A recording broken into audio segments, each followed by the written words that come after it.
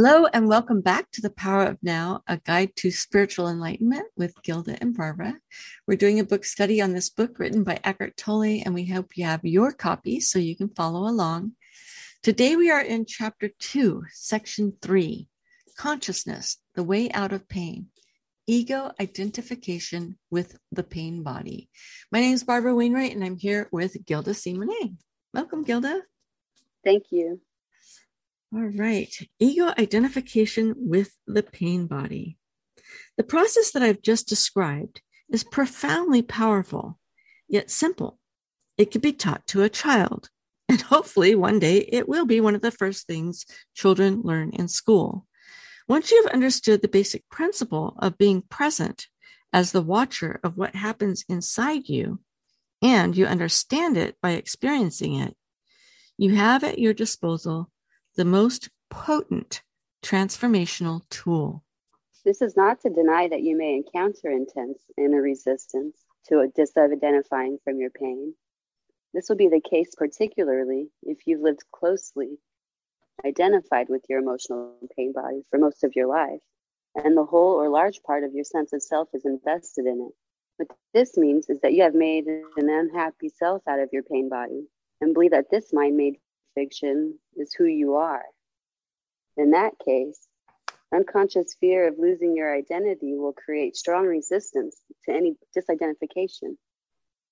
In other words, you would rather be in pain, be the pain body, than take a leap into the unknown and risk losing the familiar unhappy self. I think I've known people like that. Yeah, I used to be that way, Yeah, happy with being unhappy because they know it. They aren't conscious and aware of any other way of being. So being unhappy is comfortable. I think it's just sad because when you get to that point, you don't realize that you're just coasting through the unhappy life. Yeah, because you're not conscious. So yeah, you wouldn't be aware of that fact.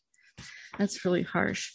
Well, he talked about the profoundly powerful yet simple process. And I wanted to just reiterate that from the section before. So he says, let me summarize the process. Focus your attention on the feeling inside of you. Know that it is the pain body. Accept that it is there. Don't think about it. Don't let the feeling turn into thinking. Don't judge or analyze. Don't make an identity for yourself out of it. Focus your attention on the feeling and stay present. Continue to be the observer of what is happening inside of you. Become aware not only of the emotional pain, but also of the one who observes, the silent watcher. This is the power of now, the power of your own conscious presence. That's how you transmute those feelings into light, is by focusing your attention on it and becoming present in the moment and watching that energy just transmute into light energy and leave your body. And that's why I recommend the acupressure mat, because that really helps you if you have a hard time with that. Awesome. If this applies to you, observe the resistance within yourself. Observe the attachment to your pain. Be very alert. Observe the peculiar pleasure you derive from being unhappy. Observe the compulsion to talk or think about it. The resistance will cease if you make it conscious. You can then take your attention into the pain body, stay present as the witness, and so initiate its transmutation. Only you can do this. Nobody can do it for you. But if you are fortunate enough to find someone who is intensely conscious, if you can be with them and join them in the state of presence, that can be helpful and will accelerate things. In this way, your own light will quickly grow stronger. When a log that has only just started to burn is placed next to one that is burning fiercely, and after a while they are separated again, the first log will be burning with much greater intensity. After all, it is the same fire. To be such a fire is one of the functions of a spiritual teacher.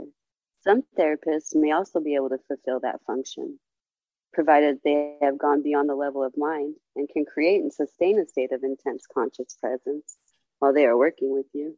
I like the picture that he created right there. He's saying if you are a spiritual teacher and your flame is burning brightly, when somebody comes into your presence, you're going to help that person's flame to burn even brighter. And even though you separate and go separate ways physically, because you've been in each other's presence, your flame is going to, both of your flames will be burning even brighter.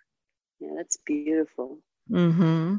It really is. And I never really saw it like that before. It was really cool. And I think he's right. Some therapists can fulfill that role, provided they've gone beyond the level of mind. So if they're really present with you instead of sitting there in judgment, right?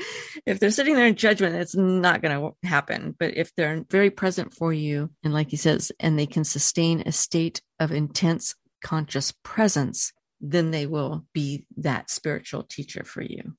It's true. Because I mean, I was in therapy for like 15 years. And it wasn't until my last therapist, who I had for about 4.